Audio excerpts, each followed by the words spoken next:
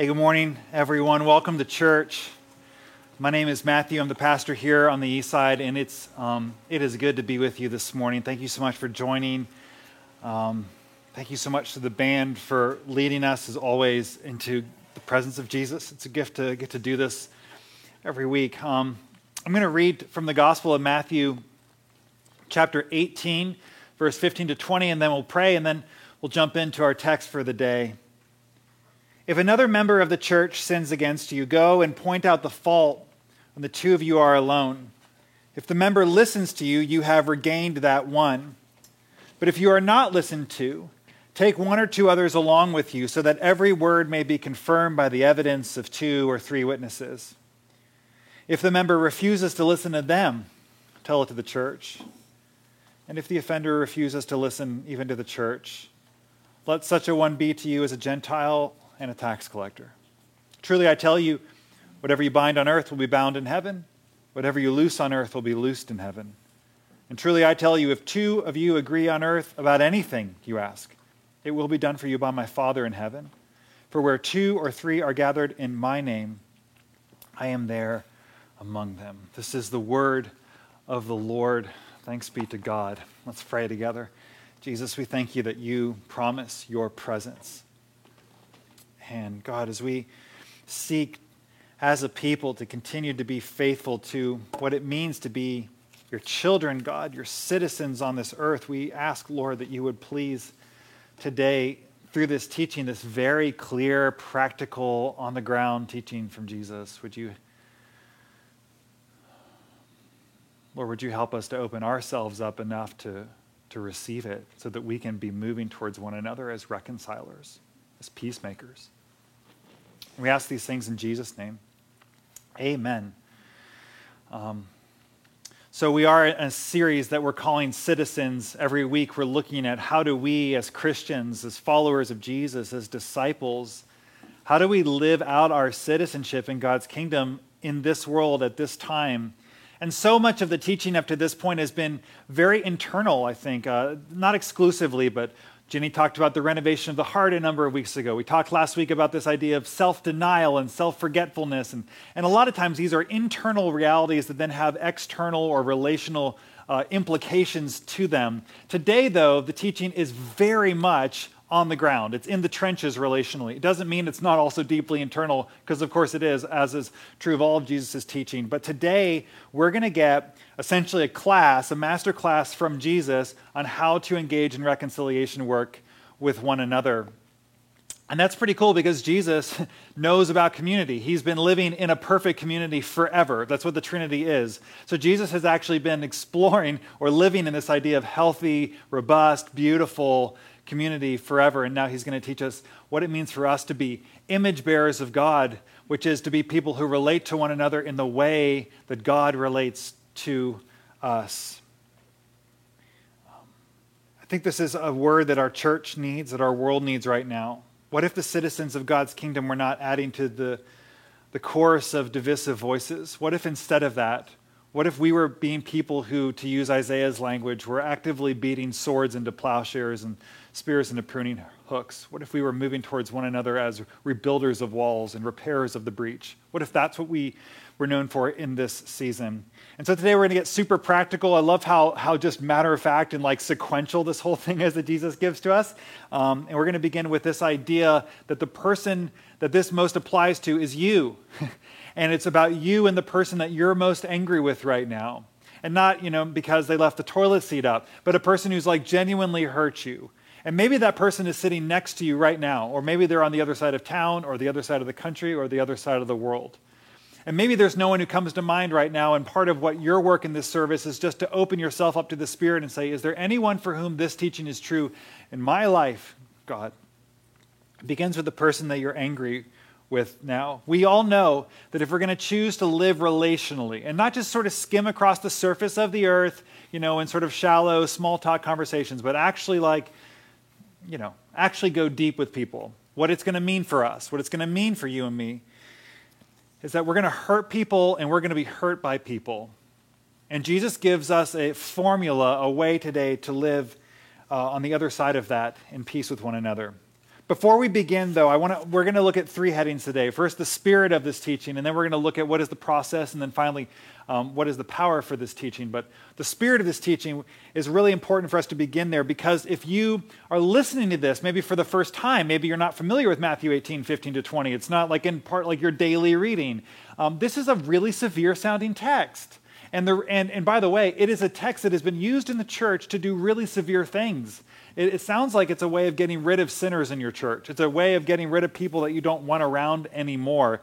And that's exactly how it has been used at times. And so perhaps, depending on your background, you might have even just been triggered as soon as I started reading this. And I would just say, welcome to the club. We understand. But I think it's so important for us to step back and say, what is this text surrounded by? Because it actually gives us a sense of what the spirit of this text is, and it's not punitive.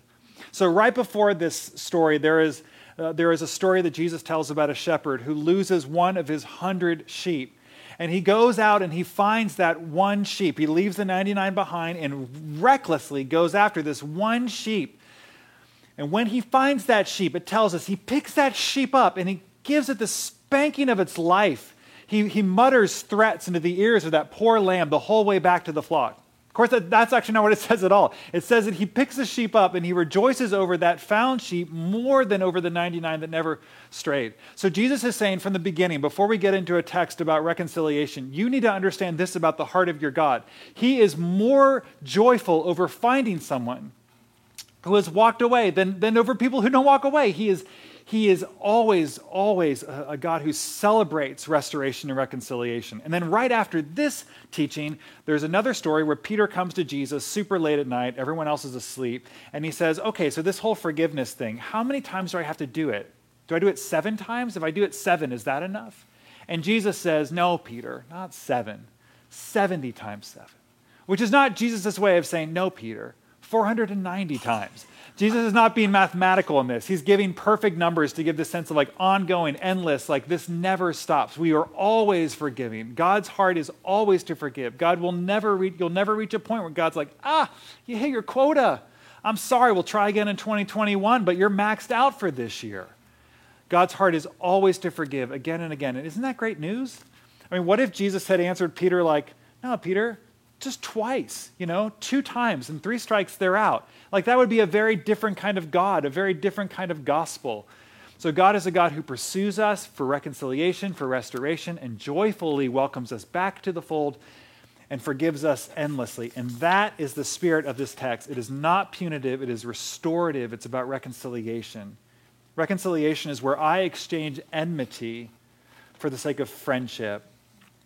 This is not about how to break things off of the body. This is about how to heal a thing that's been broken in the body. So, what's the process? Jesus gets super practical. Let's look at it. We're going to run through it pretty quick. The first step of the process, of course, this is a pre-step, is that you and I are hurt.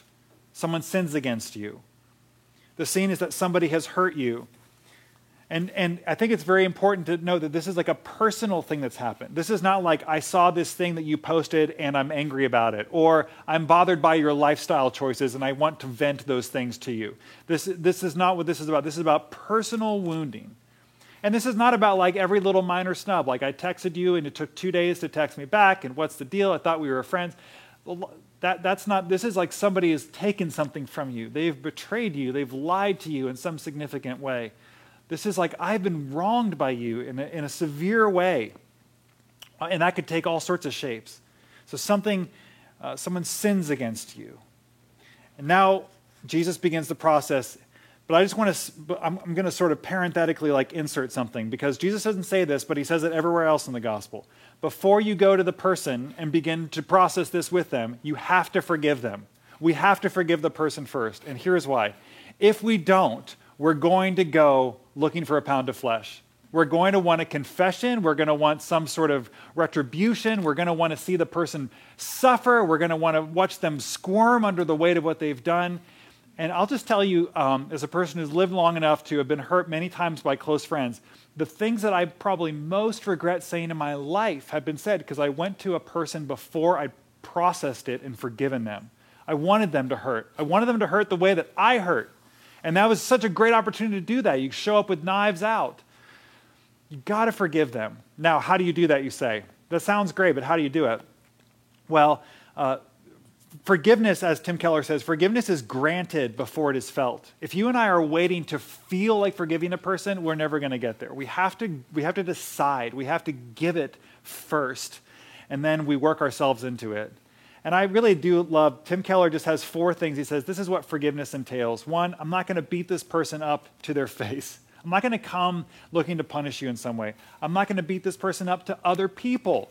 I'm not going to beat this person up in my heart, which is maybe the hardest. And then 4thly, I'm going to choose to begin to pray for the person. And that's going to feel so hard. And not pray that like a piano falls on them, but like pray for them, like for their flourishing and their well-being and for their family.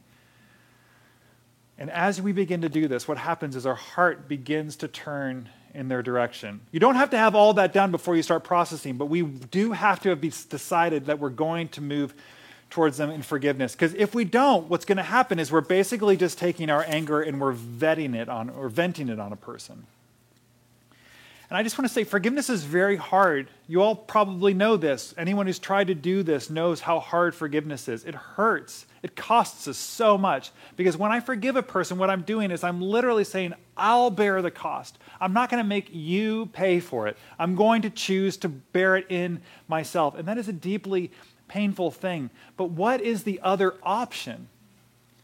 The other option is that we just let it live in us and make us hard people. Frederick Buechner, the Christian writer, has this really beautiful way of describing this. He says, of the 7 deadly sins, anger is the most fun.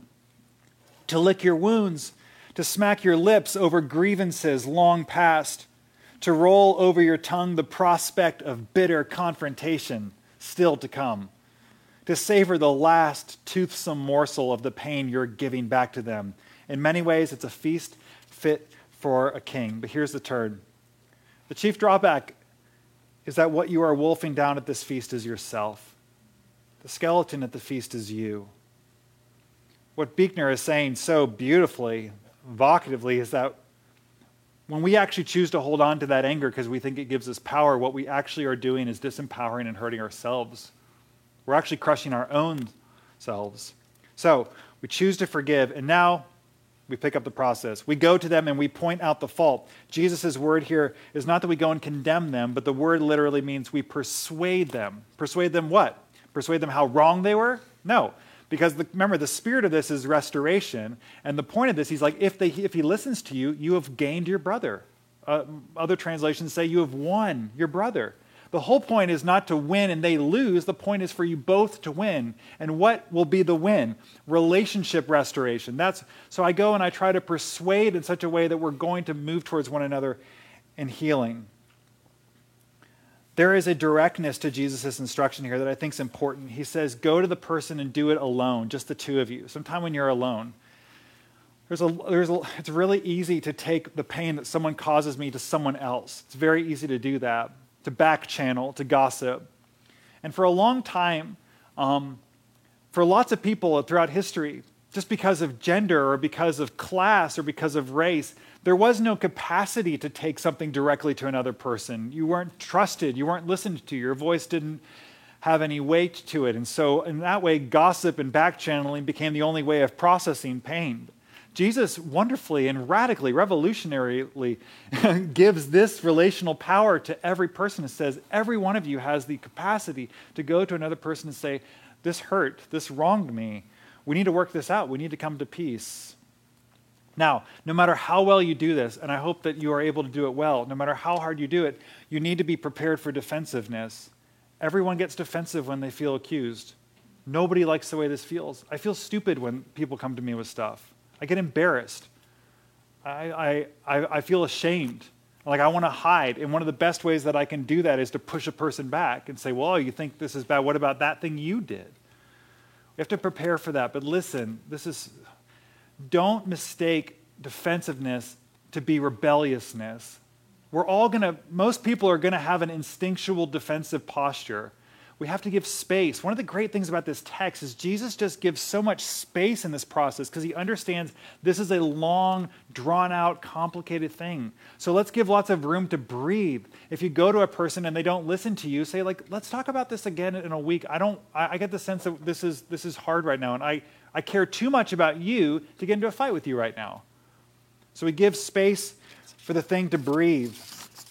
But even still, if the person refuses to listen, then Jesus says, take 2 or 3 others. This is not Jesus telling you, go rally a posse of people who are going to be in your corner. This is not you and your 3 best friends showing up and saying, we all heard what you did. You need to apologize to my friend. This is objective, hopefully outsider, mostly, if anything, maybe older, wiser people who are going to come and ask good questions. Why? Because if you go and take something to someone and they refuse to acknowledge it, maybe they didn't do anything wrong. Maybe bringing some outside counsel in is going to help to clarify what actually happened. You actually want, again, we're working towards not winning the argument, but winning the person. So I bring some people with me who are going to help to speak into this. And the number 2 and 3 just is an Old Testament number. You couldn't be convicted of anything in the Old Testament without the corroborating witness of 2 to 3 witnesses. So this was just Jesus just taking an Old Testament thing and saying, let's work this into the culture and the climate of the way we do relationship too. That we're not just like, we're not banging stuff out, just us, and we're not gossiping to everyone. We're actually trying to work together to create harmony in the church. And then finally, he says, fourthly, if that doesn't work, tell the church. Now, he clearly does not have in his mind right now an institution. That's not what he's thinking. There is no institutional church. He's talking about the community of this person. He's not saying you stand up on a platform in front of 1,000 people and say, there's a guy, you don't know him, but if you did, you wouldn't like him very much, and we've talked to him, and now he's not welcome here anymore. So if you see him at the Whole Foods, make sure to turn your cart around. We don't associate with John anymore. That's not what this is about. That's not the point of this. He says, go to the community of this person and invite them into a process in which they can fight for the heart of this person who won't listen to anything, who's being resistant. Again, what is the point of this? It's not to make the person feel ganged up on. Might they feel ganged up on? Absolutely. Is this a very difficult thing? Yes. Is this the best shot we have? Yes. This is the best shot we have at actually addressing what happens and moving towards reconciliation. And Jesus finally says, if they won't listen to even the community, then let that one be to you as a tax collector and a sinner. And that feels like, oh man, what a rejection. Until you remember how Jesus treated tax collectors and sinners. He went to their houses. He ate dinner with them. He went to their kids' birthday parties. He was unafraid to associate with them. It's a very different kind of thing than ostracizing a person, shunning a person. He's just acknowledging that the relationship has shifted. They're not actually interested in being a part of like this family thing anymore, because family owe each other some sort of, like, we're in this together. And at this point, it's like, no, the relationship's going to shift. And that means I might like entrust myself differently, but I still love you. I'm still for you. I still celebrate you. I still care about you. I still send you Christmas cards. I still buy you birthday presents. I'm still for you. It's just the relationship has changed. Treating someone like a tax collector and sinner just means that you love a person without restraint. Now, I just want to say, just parenthetically, before closing, this is not a teaching about how to stay in a toxic relationship. There are times where actually a relationship is not going to heal, and actually distance and space is required and needed. And that's another. I don't have time. We don't have time to go into that whole thing. I just want to say, like, this sort of thing is used sometimes by people in power to convince vulnerable, weak, at-risk people that what God wants for them is to stay in an abusive situation. And in Jesus' name, no. That's not actually what this is about. This is about 2 healthy people choosing to try to build a bridge towards one another. What Jesus' heart is here. Now, finally, what is the power for this in closing? Jesus says the power is that he will be with them. Why is that promised right here? I mean, of all the places in the Bible, Jesus never makes that promise anywhere else except sort of generally at the end. He's like, and I'm going to be with you guys always. But besides that, like, why here? I think going back to what we said at the beginning, it's because the stakes of this are really high, and how we exhibit community, how we relate to one another actually communicates to the whole world what this kingdom is like that we're trying to live in and invite people into. The community of Jesus is called to this also, to this sort of way of living, because it wants to model and show that the church takes sin seriously. Probably a number of you listening, I feel drawn to this, like want to just be like, why is this such a big deal? This feels so formal. Can't we just like be the bigger person and just move past it? Can't you just like take it in and just like forget it and like just be friends? And of course the thing is like, yeah, you can totally do that. But if you've ever like really been hurt, you know that you can't actually do that and have the relationship remain healthy. Like it'll just eventually wither and die. It'll become some sort of mechanical thing. Probably some of you right now are in mechanical like relationships because the deep healing that was needed has never been dealt with. Sin, according to the Bible, is like a disease, and it infects the body. And the way that the church is meant to address it is to take it seriously as a disease, to look at it directly, to do something about it. And so Jesus gives particular power of his particular presence and says, when you're doing this deep, hard work with one another, I am with you. And then finally, I think Jesus offers his presence there because nobody understands more than Jesus what it means to literally bear in his body the cost of forgiving another person.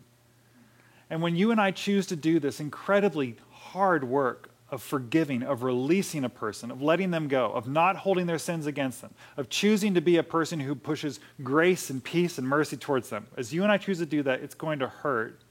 And nobody understands that hurt more than the one who was wounded for our transgressions and crushed for our iniquities. And Jesus says, when you're choosing to do this deep, hard work with your parents, with a friend who stabbed you in the back, with a coworker who's gossiped about you and ruined prospects for you because of it, when you and I choose to do this deep work, Jesus says, I will be there with you as the wounded Savior, showing you that this is the way home. This is how we do it. This is what citizens of my kingdom do. So why don't we pray together right now before we confess our sins? Jesus, we thank you so much for like a really practical teaching, but we also just acknowledge, I don't know what you, Spirit, are laying on individual people right now, but this has a really high calling attached to it. So, Lord, would you please, Jesus, would you please give us the clarity to know what to do? Give us a person. Help us to know what the next step is. Lord, even as we look at our discipleship practice this week, help us this week to have the courage to take a step towards healing. Come, Holy Spirit. Let's confess our sins with one another as a way of just inviting God into this space, into our hearts. Most merciful God, we confess that we have sinned against you in thought, word, and deed, by what we have done and by what we have left undone. We have not loved you with our whole heart. We have not loved our neighbor as ourselves. We are truly sorry, and we humbly repent. For the sake of your Son, Jesus Christ, have mercy on us and forgive us, that we may delight in your will and walk in your ways to the glory of your name. Amen. Amen. May the Almighty God have mercy on you. Through Jesus Christ, may he strengthen you in goodness. And by the power of the Holy Spirit, may he keep you in eternal life.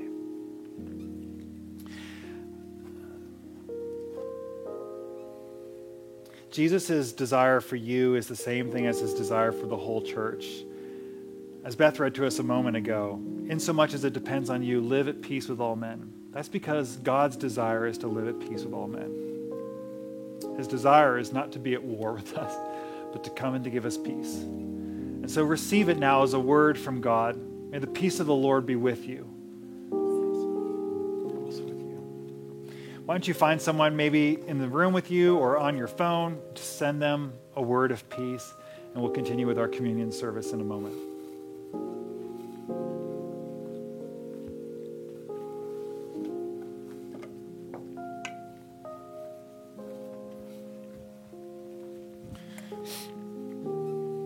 Peace to you.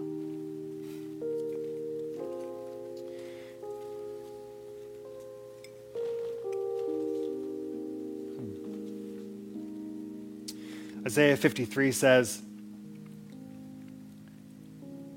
like a sheep that is led to the shearers, he opened not his mouth. He was wounded for our transgressions. He was crushed for our iniquities. The penalty that brought us peace was upon him, and by his stripes we are healed. So we come to this meal and we remember that this is what it takes to be healed. Jesus, on the night when he was handed to suffering and death, took bread, and when he'd given thanks for it, he broke it and he said, "This is my body, which is given for you. Do this in the remembrance of me." And after supper, he took the cup of wine and he said, "This cup is the new covenant in my blood, which is shed for you and for many for the forgiveness of sins. Drink this, all of you, in remembrance of me." And so when we take this bread and we dip it in this cup, we declare the mystery of our faith. Christ has died. Christ has risen. Christ will come again. Amen. Let's pray. Holy Spirit, we welcome you to this meal. And we ask, Lord, you would make it to be for us true communion with Jesus Christ, that this bread and wine would be for us the body and blood of Jesus. And as we eat and drink, we would feel the life and the love of God enter our bodies and our hearts and give us courage to move towards one another as peacemakers. Lord, let us be a people who beat swords into plowshares and spears into pruning hooks. May we be a people who cultivate life and newness out of brokenness. God, our world is so divided. Help us, God. Help us. Jesus, we welcome you to this meal. We come to you in faith, and we thank you that you make yourself available to us.